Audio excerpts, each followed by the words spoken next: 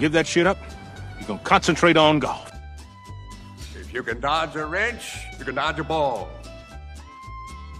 Great moments are born from great opportunity. You play ball like a girl! Hi everybody and welcome to a Roy Orbison Tattoo podcast with me, Colm, and my co-hosts, Massey and Paul. This is episode 6 of season 3. If it is your first time listening, I would advise to go back to the start and listen from episode 1, as we will refer to previous shows from time to time. This show does contain film spoilers, so if you have not yet seen the film, I would advise watching it first. It might help you understand a little bit better. And now for today's show, I hope you enjoy. Today we are joined with Massey and Paul, as always. How are you, lads? Hello there, guys. How are you all? Hello. Very good. And I'm delighted to say we've got Owen Mooney on with us today. Owen, look, I suppose people probably know you from Rockland, and they probably know you from Anaman, but you're currently with Dublin GA. Can you give a small background yourself to what got you to your current role? Thanks, Colin, for having me on, and good to see you, Massey and Paul. Yeah, so kind of short synopsis. I started initially my coaching journey when I was 15, done an AFA course, done a bit of coaching, teaching my own club development officer, but that all kind of came about by being working with Ulster GA in the Department of Education, DENI program, physical literacy coaches, so working from primary 1 to 4, so junior infants, the second class equivalent. Now, we were initially in schools all the time, so in Fermanagh, we had 26 26 maintained schools, so Catholic schools, and then we would have to go into controlled schools, Protestant schools, as well as special needs, because it wasn't just an Ulster GA initiative, because it was Department of Education, it was cross-community, so the AFA were on board with us also. They had their own bank of coaches, so we would have linked with them in relation to cross-community initiatives, cross schools, and working together across organisations as well, but we would have done a lot of work in the clubs as well. So creating that kind of school club link initiative, getting the children from 4, 5, 6 years of age into the club, but mostly letting the clubs know what we were doing. So we would do some foundation courses with clubs, with teachers, linking in kind of open days, fun days, just getting that awareness of what we were doing in specific clubs. After that, then I was seconded then to Ulster Ladies Gaelic football as provincial development officer. Was in there for about a year and a half as maternity cover for Sheena Talley at the time, and then went back into my initial role with Ulster GA. So that was huge for me because it showed exactly where I wanted to be in terms of club development. I want to push myself on, and Ulster GA were great. Like the in-service that we got with Dr. Eugene Young, Terence McWilliams especially, and all my other colleagues who were involved with us, it was intense being together all the time, challenging each other in terms of our coaching, our sessions. What would happen if a child happened to go to the toilet in the middle of class? How would you deal with it? And that all happened on in-service. So all of that kind of lent itself then to just further developing ourselves. Then I got the best opportunity I've got in a while. And I would include that in relation to Dublin as well, because Rockland was a dream. And I know we're going to talk about Rudy, and very similar in terms of I'd always wanted to work in America. I'd spent a couple of summers with Kids Corporation in relation to summer schools and summer camps. And I said, if I got the opportunity to dig roads in America, I would go. And fortunately, I got the role with Rockland GA as Games Development Officer.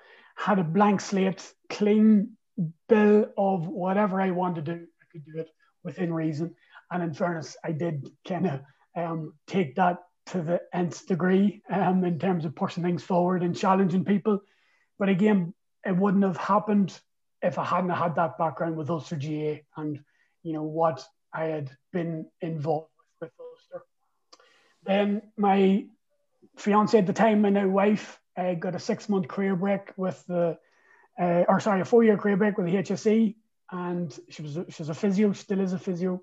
So, but then a job came up 6 months into her 4-year career break, and it was too good to turn down. So her dream coming home and working at home happened to be then that I had to come home then. So it was around the time of the Games Development Conference when I presented. So actually Damien Lawler let the crowd know before some other people knew that I was coming home, that Ciara had accepted a job. We were coming home the next few months. And in fairness, that was good because it put the feelers out. So when I did come home, I was doing workshops and basically keeping the car on the road because I was living with Ciara's mum and dad in Galway, living with her family. So I had no expenses.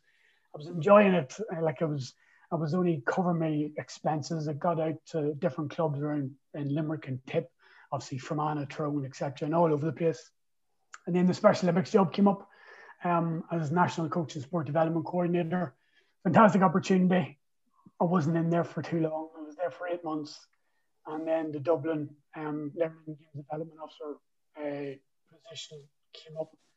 It was too good to turn down, mainly because of my research with the Doctor of Professional Practice with Leeds Beckett. My research and my work were closely aligned more if I went to Dublin. So that was the main reason. Didn't want to leave Special Olympics because of the people who are involved, the athletes, the coaches, the coach developers, brilliant organisation. But again, the GAA was what I knew, and it was probably always going to come back to the GAA at some point.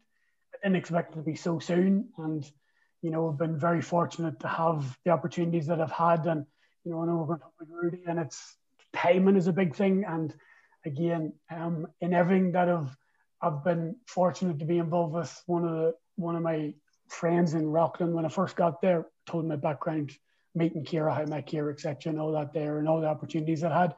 And he kind of said, you're extremely fortunate. If you fell out of the Empire State Building at the very top, you'd fall upwards. You know, that sense of timing and, you know, just putting yourself out there. And Rudy does that a lot, and I know we're going to talk about that. So very fortunate to be where I am. And I know things haven't been obviously always great along the journey, but it is a journey, and it's up to how you overcome obstacles that will kind of make your own development more worthwhile. Excellent.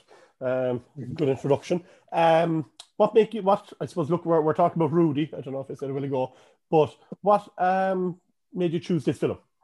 Oh, that's a question that I've kind of thought, and I thought was going to come up. I could have chosen so many different films, and Hoosiers would have been one, Friday Night Lights. In terms of sport and in terms of an actual sport film, Rudy was more in line with me and kind of my own reflections on the film, having watched it. And I'm kind of, because of the restrictions, and I'm kind of giving my wife a little bit of an education in relation to films and box sets. And Rudy was one that was really surprising after she watched it. Was born right.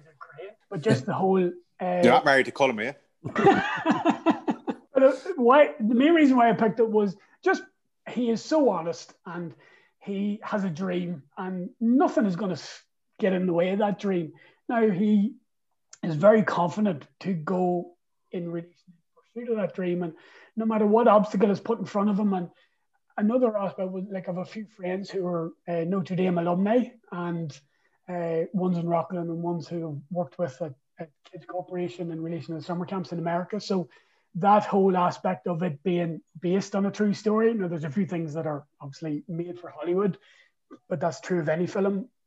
And it's kind of the power of having a dream and having resilience, being aware of, you know, whatever you want to achieve and whatever you want to do, go and pursue it. It's not going to be easy. And you're going to have so many obstacles in your way, but the journey and the relationships that you're going to build along that journey, and what you're going to learn of yourself, of the people around you, of your family, because Rudy has difficulties with his family, in relationship with his father, his brother, and him, the brother kind of being the favorite son a little bit in a way, and him being, you know, the fact that he needed to take probably 3 or 4 steps back to go forward, you know, and that he wasn't afraid to do that. He wasn't afraid to go up the ladder and to take part and do an apprenticeship, for want of a better word, at Holy Cross College, you know, but all the people along that journey that helped them in relation to he's not afraid to open up. He's not afraid to ask for help. And that's very resonates with the way we are now in relation to the restrictions and, the difficulties that some people are having, a lot of people are having is, the relationships that we build are extremely important, whether it's work, family, friends, sport in particular. Those relationships are not just sport relationships, they're real life relationships. And, Rudy is one of the films that kind of encapsulates that. And, it's the underdog, and we all love an underdog a little bit as well, but it's one of the last things is because of when he achieved his dream of getting those few seconds and sacking the quarterback against Georgia Tech, he still had a childlike innate sense of creativity, imagination, again, and that sense in relation to my research with children and play, that innate dream kind of wanes as we get older sometimes, so no matter what age you are, like your dreams are, can make life bearable sometimes, where you want to go. And Rudy is definitely one kind of film that encapsulates that, and loads of learnings and reflections from it, not only in like my own life and my own research, but definitely in my coaching. I've taken a lot from the actual film itself. Yeah, and look, I think the opening scene, the opening minute, it breaks down the whole show for us. The small, he was obviously younger than all the brothers and whoever there he was playing with, but he was a smaller man smaller person taking on everybody else. But I think, and just something again going back to your research, like they were out playing. He fostered the love of the game. One, because his father loved Notre Dame, and that's who they watched every Sunday or every Saturday. But also being able to go out and actually play with your brothers and play with your siblings and friends and you're in your neighborhood. And like, that's a huge part of the film. And also playing in the snow. It wasn't just like, playing at home. Like, had a whole lot, yeah. In Ireland, in Ireland, like if it was raining outside, how many kids are you going to see out playing? There's no such thing as bad weather, as the Norwegians say. It's just bad clothing. So exactly, just go out and let them play. And especially the size of them as well, and the one to play American football for Notre Dame, college ball, that is a big, big dream, for the size of him. And again, his lack of physical and technical skills in relation to the game. But again, he never gave up. And it was that sense of, listen, nothing is going to stand in my way. And that resilience that he built along the way is definitely resonates with myself and people probably who have watched it as well. Yeah, and like as I said, with your research, like play, like I know we talked, Massey spoke about it as well. Like it's very important to get that like early, is it, to get kids just being kids? Yeah, I have the reason why, in terms of my research and why I wanted to do it, was like children have always been a big part of my life in relation to coaching. I coach adults or I coach under sixes. I'll do workshops with groups in between, but I won't take an actual under 14 team or an under 16 team. I will maybe if I was asked, but generally that dynamic of adults and children and how those can come together. So I'll do a section with 4 and 5 year olds. I'll do the same with an adult team. Just see what happens. Just to kind of throw a spot in the works.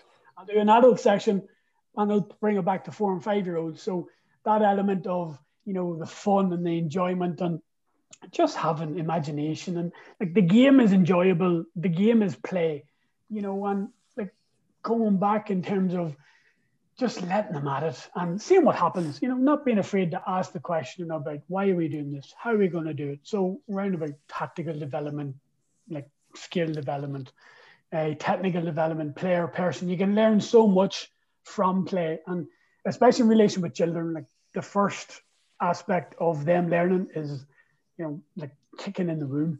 That's the first technical skill to do. And Mossy, I know you were talking earlier on about in relation to your wife. So, that element of no matter what age the children is, even when they're still in the room, they're still moving. So that can be classed as play. And whenever they are learning themselves, they'll learn to pull themselves up. Like adults, then when they get older, they'll start to do things for them. Letting children do it for themselves, seeing what happens, making sure they're safe, of course.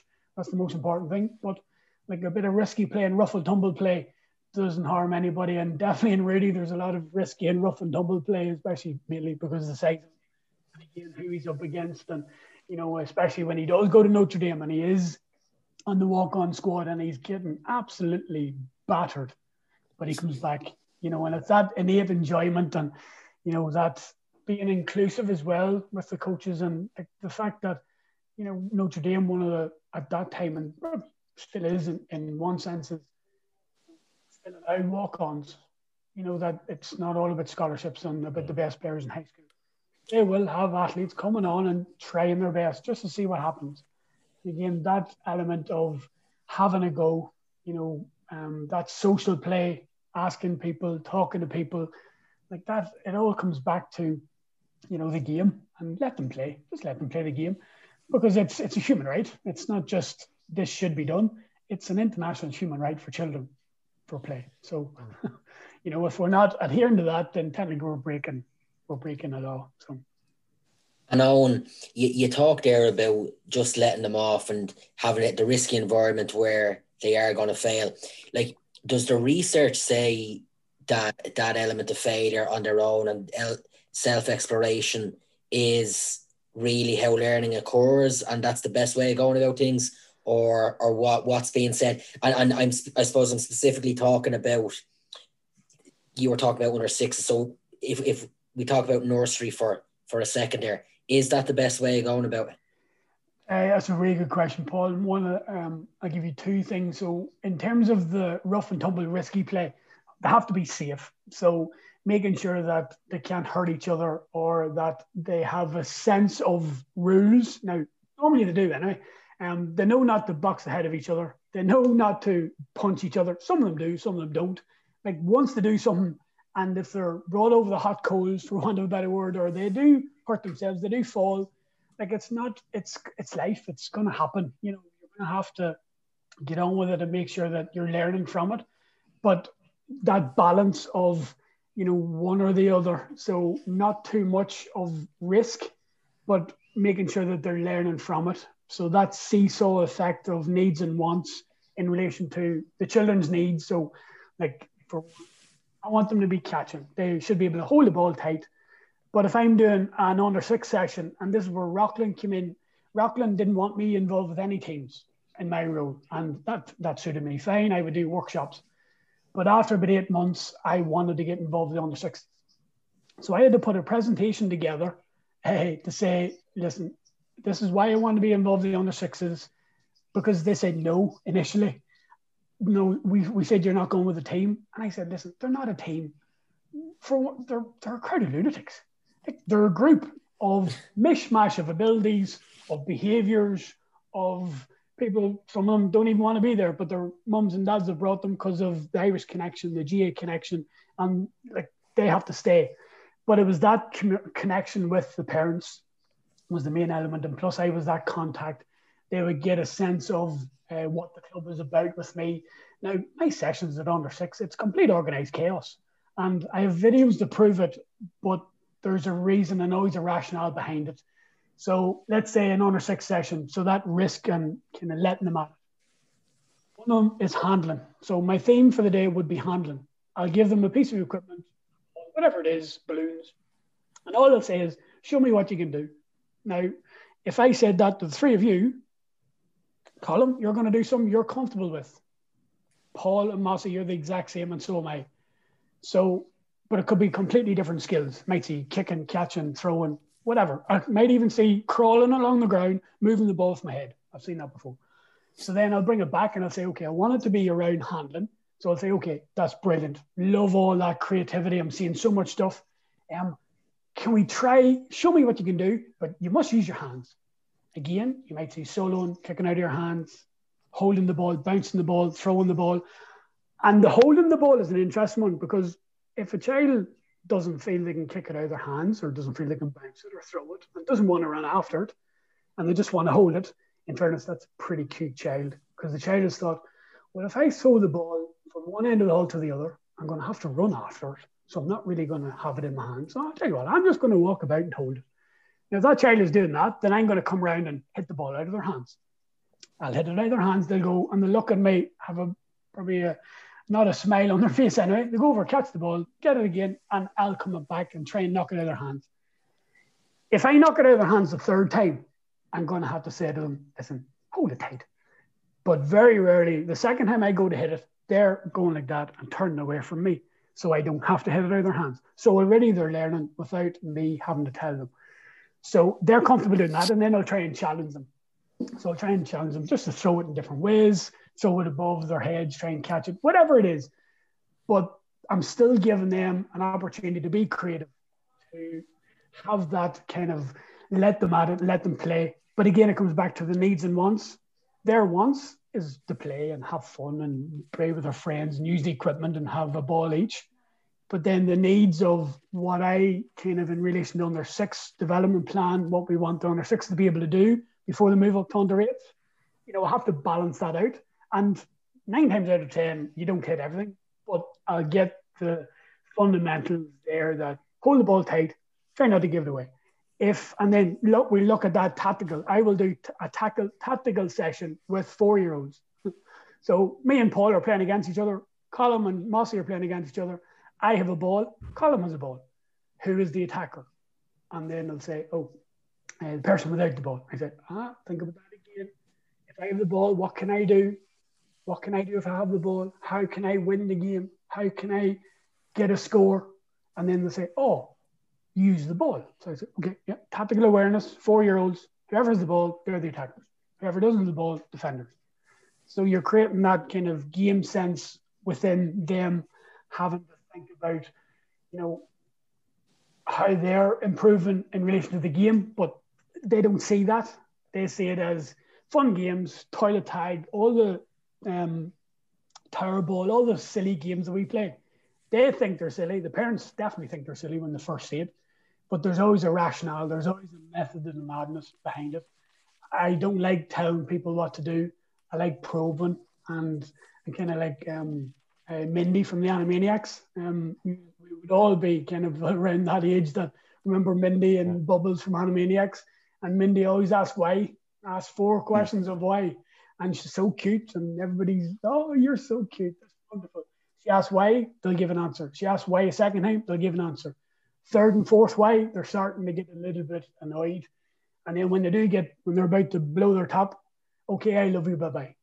So that cuteness, and that's where kind of the curiosity is always there for me. And that's why I enjoy working with under 6s so much. Adults can annoy me sometimes, and I tell them that themselves. I'd rather work with 5-year-olds than with adults, and vice versa. But that curiosity and imagination, but that letting them at it and seeing what happens.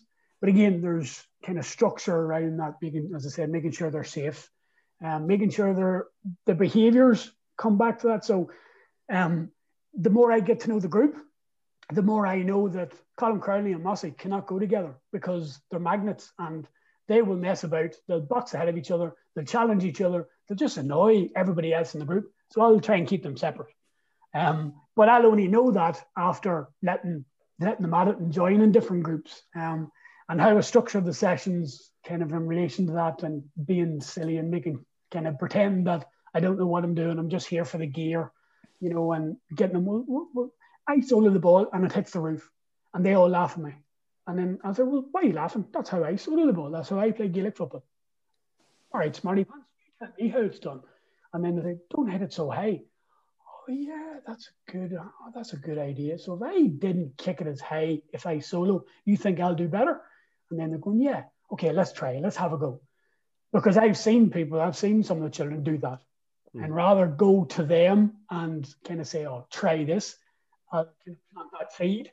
And if they still don't get it, then I'll go over and help them. But it's that curiosity and that sense of trying to kind of learn for themselves, but within a framework, not a structure, within a framework, because especially in relation to the game, 15v15, but once they cross that line, you really don't have much control. So it's up to the players to be confident and be creative, and a framework around tactics allows that to happen. What if this happens? What will we do? If this happens, how will we set up? We would have done that with under 8s in Rockland. Now, we would have done it through a pizza party, and 4 of the players would be watching the video and the rest of them would be chatting to their friends, but we didn't care about that. It was just getting them to understand what we want you to do is keep moving. We want everybody moving. Don't care. Don't stand still.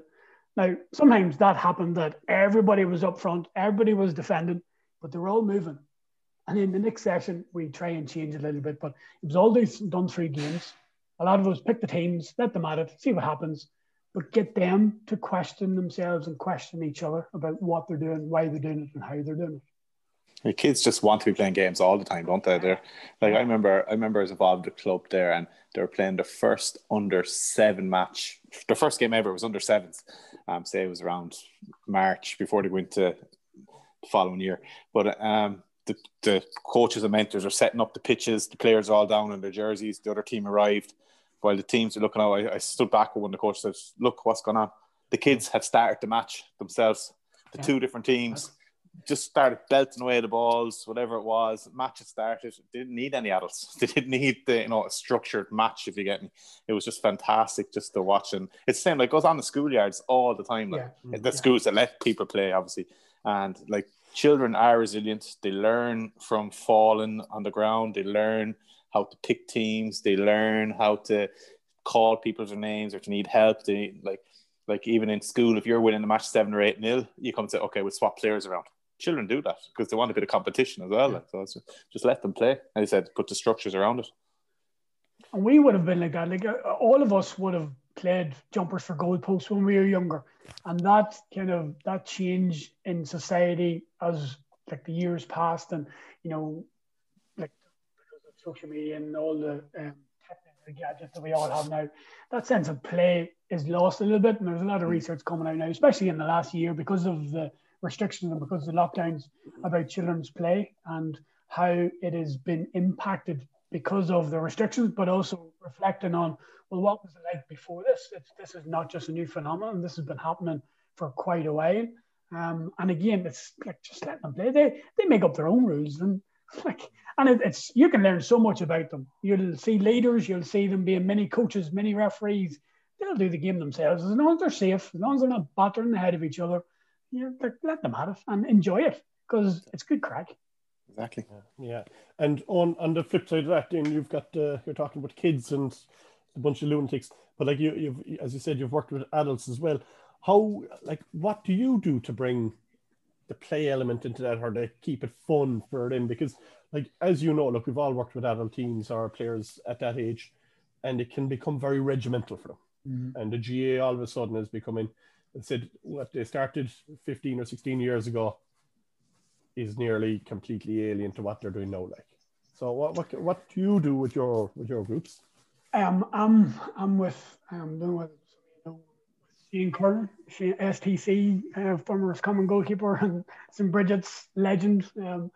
So being involved with Shane and me and him, and kind of how we kind of see the game, like, we enjoy the game, and it's a game. So everything that we do is game based. Same as Paul Kinnerich, all his research is phenomenal research. Cal Craig is doing his PhD in relation to small-sided games.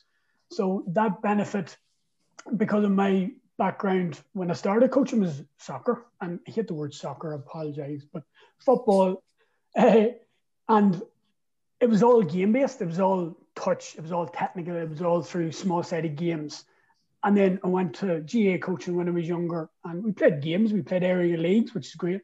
But the coaching sessions were laps for a warm-up. But that was never with football, with soccer. And it was all, it was more enjoyable. And then I always thought when I became a coach, I would have that game-based, because I enjoyed it. I enjoyed it as a coach. I get to know the players and how they react to situations. Normally when I'm refereeing those sessions, and if we have enough players, we play 15v15, and I'll be horribly refereeing pure badness, just to see what happens, just to see how they react to a bad foul or them not getting a decision, because it's going to impact them on the Sunday or the Saturday whenever they're playing a match. And everything has to be through games for any time, any team I'm with, whether it's 4 or 5 year olds, especially adults. Now, that if where I've found some of the challenges is coaches before me haven't done that, and it's been very technical, and then they go and play a match and then they can't work out, around the system of play or the attacking play, defensive play, framework. Whereas myself and she and everything that we do in relation to our coaching sessions, we have autonomy, so we can have a go at things, try things out, but it's within a specific framework. But that framework is related to the players that we have. Like, I'm not going to do something and we're not going to have a framework and a systems of play, and the players aren't able to put it into practice. So then that's where our coaching comes in, and it's a lot easier to do it in relation when I like players who challenge me, who ask questions. Why are we doing this? What's the point of that?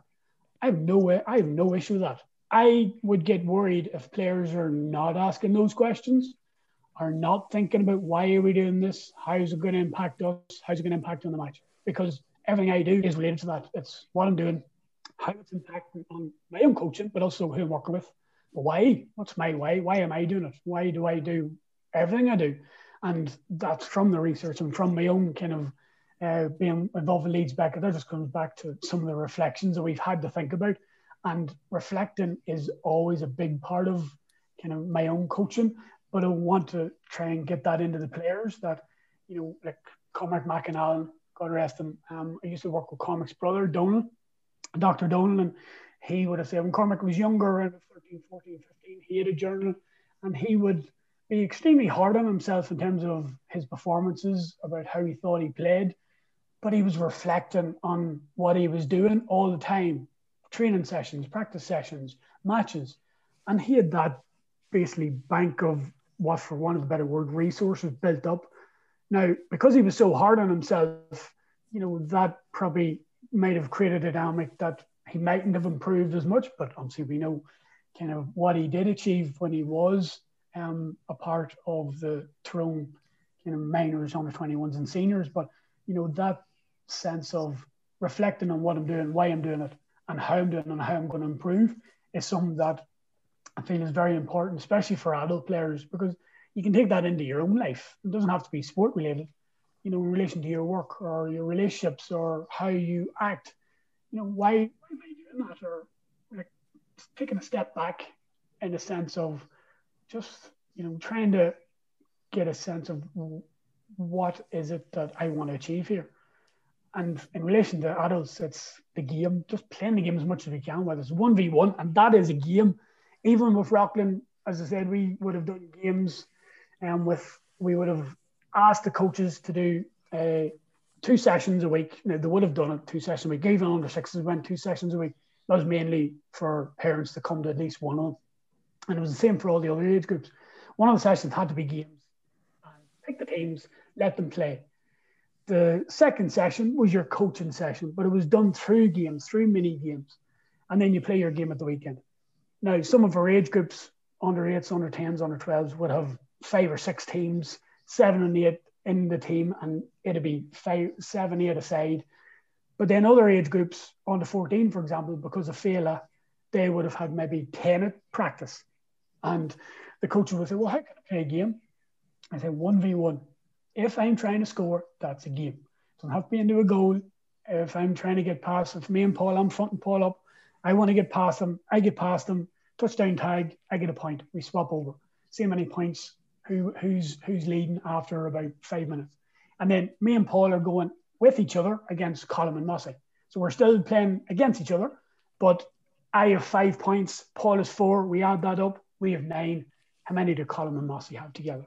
So that's the game element. And then you're still talking about attacking and defensive principles, technical play, but it's done through games. It's not A to B line activities. I don't like the word drills. It's like nails down a chalkboard for me.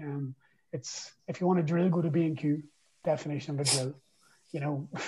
Like drills in the army, that's what they were there for. It shouldn't be involved in sport, but the premise of a drill is an activity, is getting them to learn something and have them playing against somebody or playing with somebody against another team, if that makes sense. Yeah. But everything is through the game all the time. in relation to then the different coaches and your coaching group, and utilizing all of the coaches in your coaching group, which is very important because every coaching group has a head coach and should have a head coach. But then the other coaches, what do they do and how do they what's their role within the section? And one of my many mentors, Philip Kerr from Derry, all of you will be aware of him. Philip is a player development coach, and using the coaches in your group to bring everybody along on the journey, no matter what ability level they are. And because it's always the perceived better players who get all the attention, and the perceived weaker players, but players of a different ability who struggle and maybe who find it more difficult. Now, what Philip talks about in that sense is he looks at Tom Brady, Steph Curry, and Nicolas Otamendi. And those players, elite players earning fortunes, but they were still working individually with coaches. And it happens all the time. So why can't that happen at under 6, 8, 10s, whatever age group you're working with? But do a little bit of reverse psychology. So normally, and again, it's happened when I was coaching, and when Philip talked about his rationale, it was a light bulb moment. Because instead of asking the perceived players who needed more help coming out first and working with the coaches, it was the better players who came out first. And that I asked him, well, why was that? But why are you taking out the better players to work individually first? And he said it was to create that sense of, oh, Colin Crowley, one of the best players that we have on our team, he's going out to work with Mossy. Oh, whoa. Owen Mooney needs a lot of help. He's maybe the youngest in the age group or has just started. So then when Owen goes out to the coach, I don't feel as if I'm the worst player in the group because Colin's went out before me. So I see it as a learning opportunity then.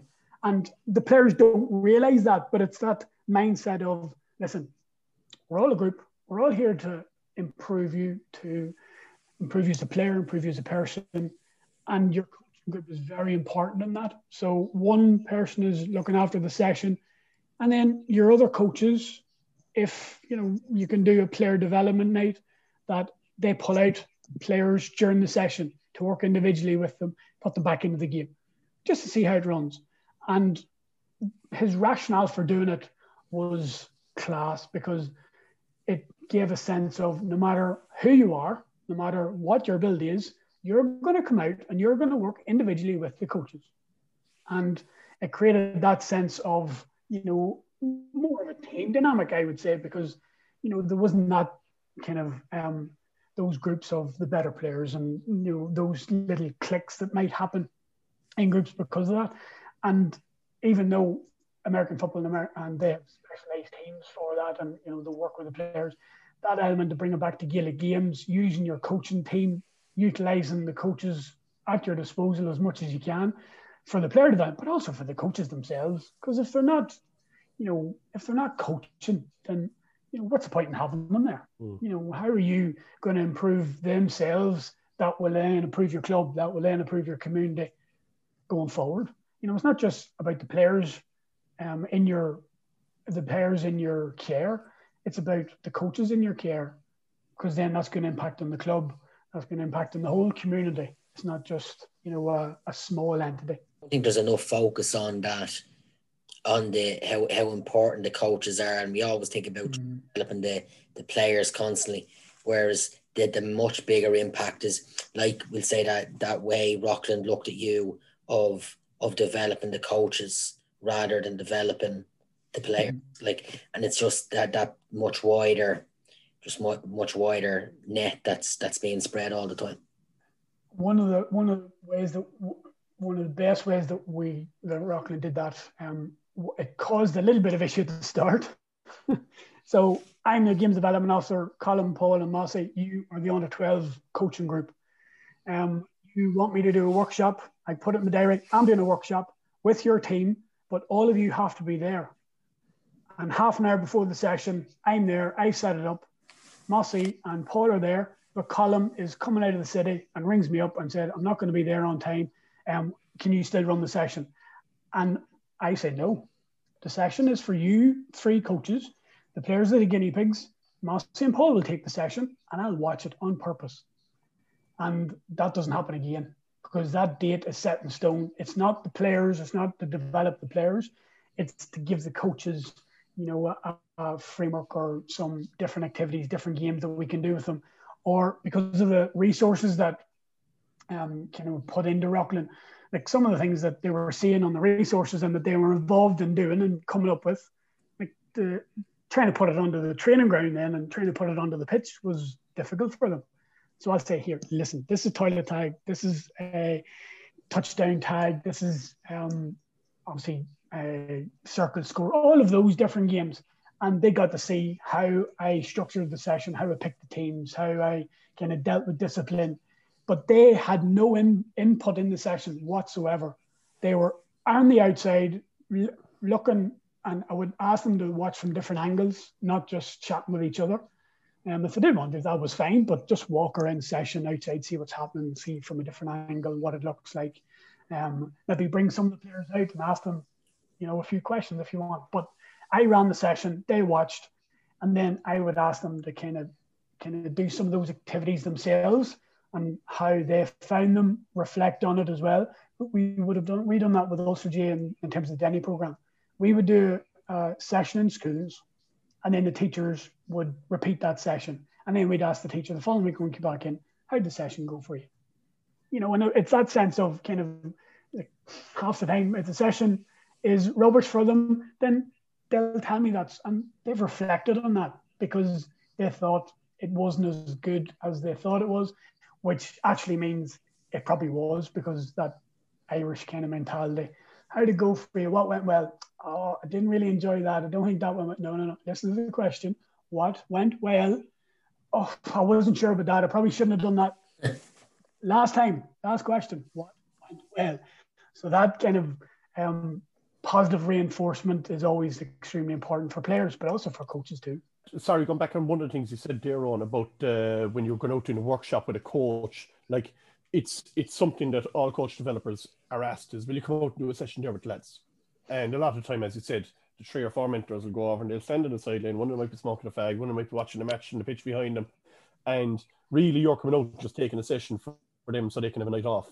But what would you consider to be best practice in that situation? Like my role in Rockland and my role with Ulster G was different because we would have been working in those clubs and we would have done, a multitude of sessions, games development plans, etc. So we were building up a bank of resources, a bank of opportunities for them to improve.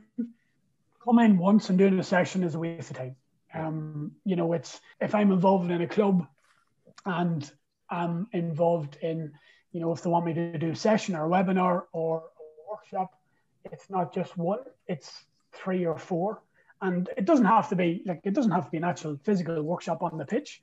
Some of it, especially now, like the way we are now, there's a few clubs kind of would contact me and I do kind of Zoom calls like this. How are you getting on? More of a community of practice type element of, well, what are you doing for your coaching? Is there anything specific that you want to work on, or is there anything specific that you want from me? But that element of a once-off kind of workshop, it is a waste of time. Now, it's not a waste of time if they're extremely in tune with what you're doing and they're taking notes and they're, you give them the plan and why you're doing it and a rationale for doing it and the theory behind what they're going to see on the pitch. So I just don't land up, set up and then play. There's always, as I said, there's a method to the madness. But there has to be a structure of development there, and 1, maybe 2 sessions is not enough because that learning, like it could be 6 months down the line when they've seen your session, they've tried something out and then it doesn't work, and then they've tried it again, it does work.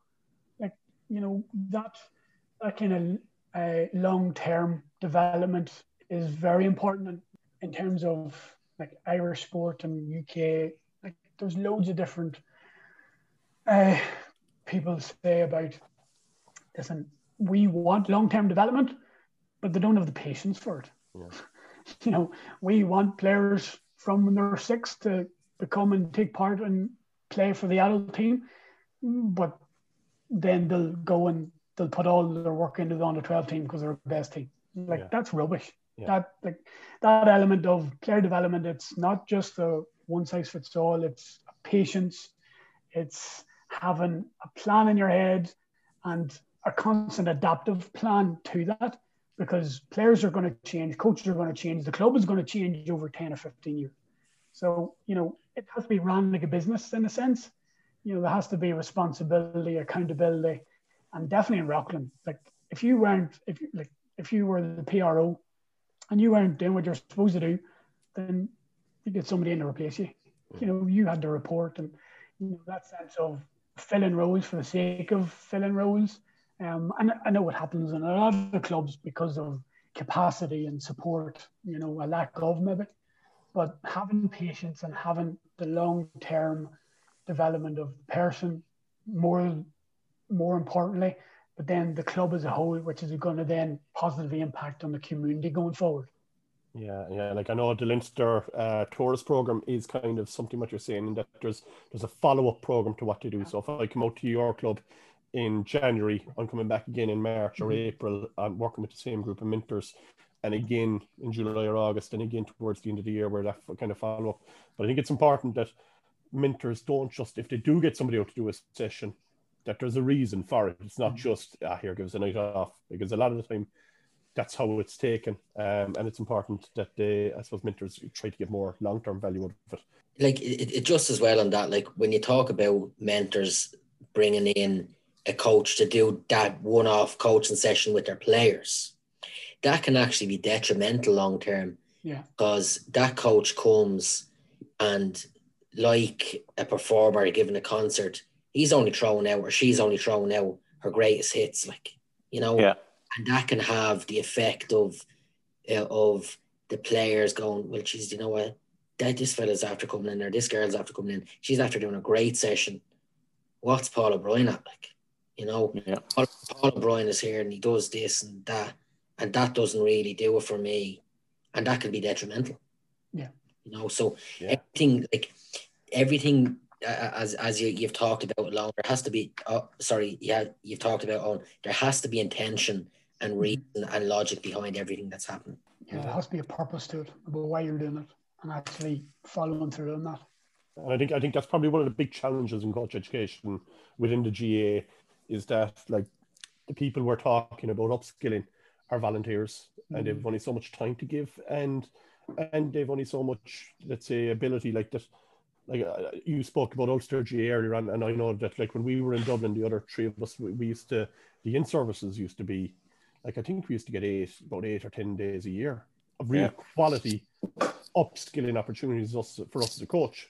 And like that's, if we're getting that as coaches, as professionals, like we can't expect the fellow who's up there once a week or twice a week to be able to, who's got a full-time job, family at home, blah, blah, blah, to be able to, so we got to be able to get the best bang for our buck in the time. And that is, I think that's probably the greatest challenge in the coach education within the GA currently. But I know anything else on the film before we wrap it up? Because like, I think one of the things that stood up for me as well was like you can see, well, there was a couple of things. One was the different coach. When you had the coach and the coach made an agreement, we'll suit you up next year. And then the coach changed. And that can happen a lot of times for the good of a player or for the bad of a player, where I suppose a coach needs to build up trust with players a lot of the time. And it's easy for me to go down and look at the team and go, oh, Jesus, man, definitely, he's the best player here. And the coach is standing there going, yeah, but sure, he only comes to once out of every 3 sessions. And if things go bad for him in a match, he's not a good team player, and things like that. And the other thing I liked as well was the bit of, I suppose, the leadership from the captain towards the end when he hung up his jersey, and he said, I want Rudy to have my jersey. And I suppose it just alluded to a kind of an elitism that's within all sports, and it's a kind of a rite of passage that some players, they're on the team every single day, every single week for the whole year. But for the odd player, then just getting a start in a competitive match is such a huge thing. Or even just being tagging out for a team, like it could be the fellow who makes a school team, number 30, or it could be a fellow who gets invited to a development squad trial. That might be the pinnacle of his career as regards him maximising it. But I suppose we have to be conscious of not taking those opportunities for granted for the lesser rounds, let's say. And those, if you look at it in another way, those kind of players that, it's just about kind of making the squad. Those are the players that make kind of the sessions enjoyable because they're there. They give you extra capacity in terms of what you can do during a coaching session.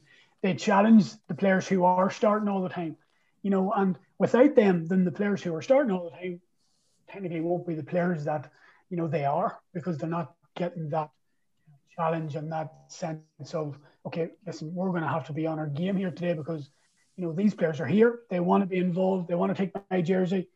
And, that sense of not taking it for granted because somebody else will easily step in. No, I thought just the will of the player never to give up.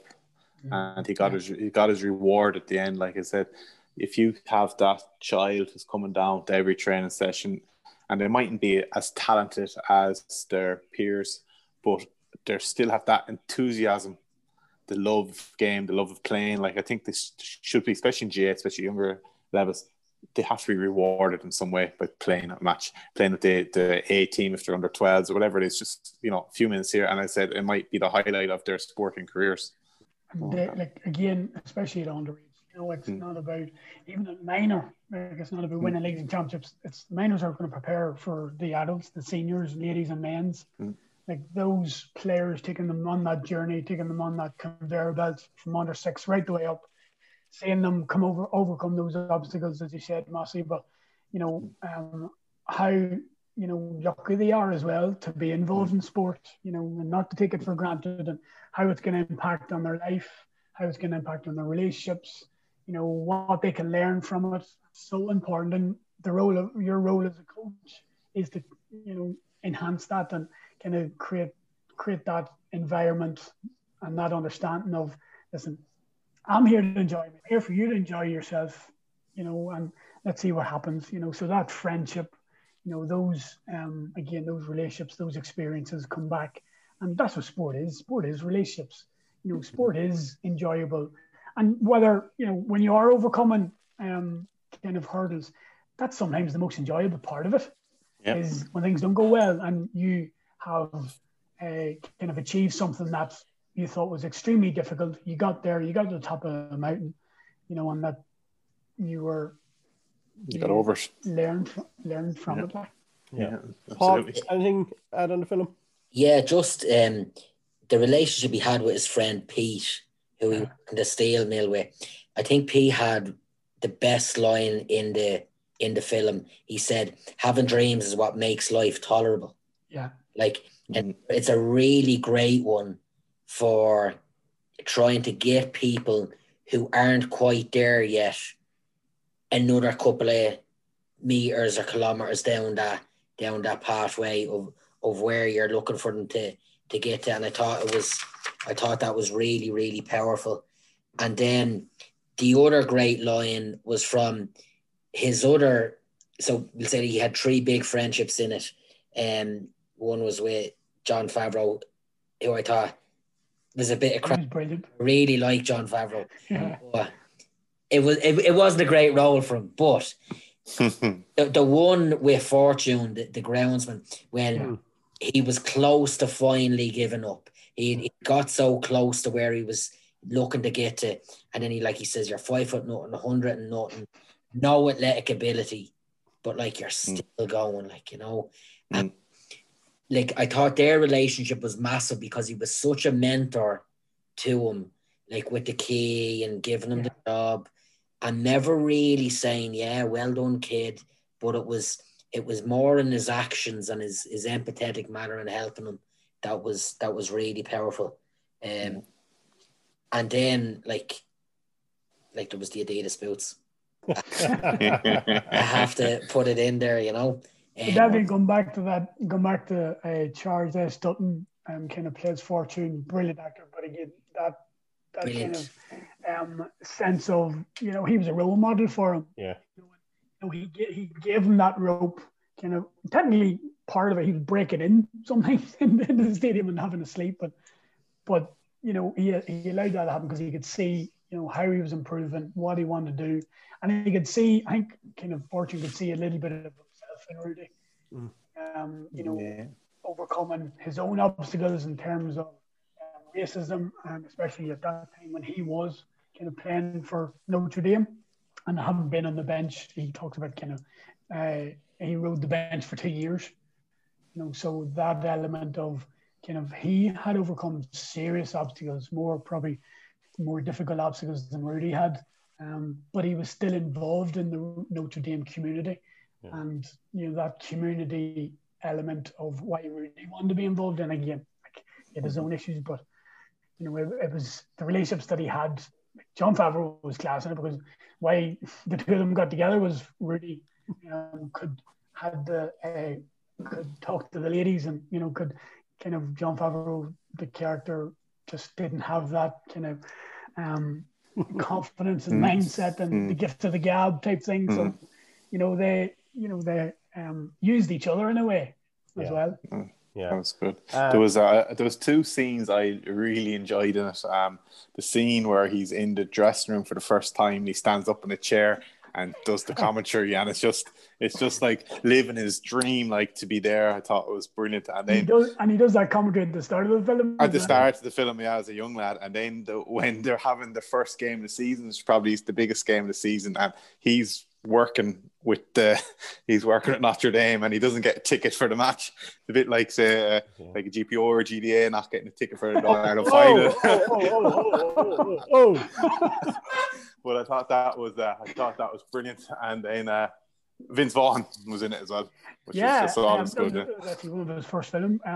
The priest in it, Father Kavanagh, Robert Prosky, I think it is. He was a great character as well. He reminded me of one of the priests from our own parish back home. Huge Liverpool supporter. Went to all the Star Trek and Star Wars conventions in America, and just he was the complete opposite of what a priest was when I was younger. And the Robert Prosky character is kind of similar to that in terms of he understood where Rudy was coming from, trying to help him as much as he could, and would give him guidance in relation to that. So that was a good relationship too, and kind of how Rudy's father as well in that difficult relationship, but how he was always trying to impress him, even though it was a difficult relationship. I think we alluded to that before. I think a classic Irish father-son relationship. I think so, yeah. Well, here, the relationship I'd be most concerned with in the film was his brother going off with his ex-girlfriend. Yeah. Like that was brushed over in like 15 seconds. Was she actually the ex at that time, or were they still? No, she was an ex. No, she was an ex. They were buying a house together. Like, yeah, 6 months previous. She must have someone to help with the mortgage, I'd say. It was an episode for Jerry Springer, that I think. Yeah. Like, again, just because of, I know obviously we talked about it was Hollywoodized because of obviously the nature of it and those 25 seconds, but like the players that were like Joe Montana was on that squad, all like at that time, and kind of in terms of Rudy himself, Dan Rudiger, the real Rudy, he has, in fairness, milked the film, but he's actually in the film a little bit as well. He kind of does a little bit of a cameo role, but his sense of those 25 seconds, but again, all of the obstacles he overcame, in terms of his dyslexia as well, and how that impacted his academic life and his grades, and obviously in terms of the American system, if you go to college in America and you play college sports, your education is top. Like you mightn't become a professional if your grades aren't there, or like if you're very fortunate to be like LeBron James and get scouted from high school. But education is big in terms of college sports in America. So the fact that education sporting conundrum, and how Rudy himself kind of overcame those obstacles to go and play and get an education and get a degree, was huge, and it teaches a lot in terms of parents and how to achieve your goals. Big time. I don't think we've any coach to rate. I think Fortune was the person who had the most influence. So I think we leave the rating off. But Owen, before you go, I know you've got your own podcast up and running and active. Do you want to give a plug for that there for our listeners? Thanks, Colin. The podcast is now it's still the I Coach Kids podcast with Owen Mooney, but it's been rebranded now. So if you want to hear any more about it and to kind of be involved in it or to listen to it, search I Coach Kids podcast on Apple Podcasts and Spotify podcasts, and follow I Coach Kids World on Twitter and Instagram, as well as Facebook as well. All of the podcasts now is going to be on the I Coach Kids World social media platforms. Really looking forward to kind of great opportunity that I had thanks to Sergio Larbercial and I Coach Kids and all the partners involved in that in relation to my research. So great opportunity, and it's good fun. It's different to be a guest on a podcast, so to be on the other side of the mic. So huge thanks, lads, for discussing the film and discussing coaching as well. Oh, thank you, Owen. That was fantastic. Thank you. Thanks very much for your time, Owen. And what we'll do is we'll tag your Twitter and stuff and when we get it up and running. So thanks very much. Bye. Top class. Cheers. Lads. Thanks, lads. Thanks, lads. See you there. Thanks for joining us today. Please rate and review this podcast on your favorite platform, and if you enjoyed it, tell a friend. You may also want to follow us on Twitter and Instagram at Roy Orbison Tattoo, and we appreciate any likes, retweets, comments, or suggestions for future viewings. Next week, we will be watching Kicking and Screaming, and we'll have Shane O'Hanlon, Wexford GDA, with us. The show will be available first thing Tuesday morning, as always. Thanks, everybody.